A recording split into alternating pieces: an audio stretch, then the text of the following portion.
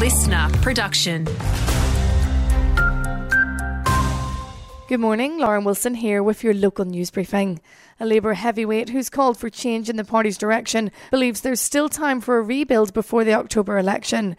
Deputy Premier Stephen Miles and Health Minister Shannon Fentiman are favourites to claim Labour leadership and become the next Premier.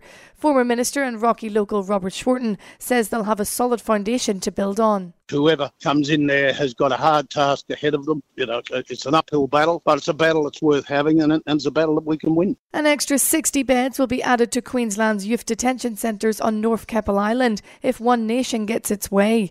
The party has proposed repurposing the island's education centre into a rehab centre for troubled teens. Keppel candidate James Ashby says they'd be taught self-control, respect and problem solving. The problem is if they stick with the offences that they're currently conducting, it becomes a habit and they end up in big boy prison later down the track. We want to change their lives around. The saga of Brown Park's swan song drags on, with the stadium's redevelopment now pushed back until next year.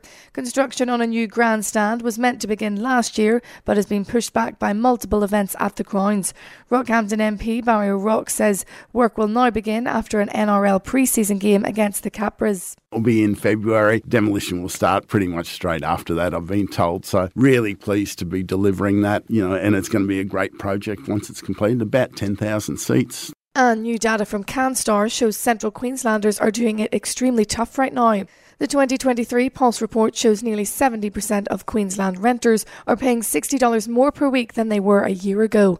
Spokesperson Steve Mickenbecker says mortgage holders aren't much better off. That was a nasty bit of a shock, actually, because 15% of the people who say that they are going to be selling their house in the next 2 years are people who can't afford their repayments. Now, that's a big proportion of sellers for a 2-year period.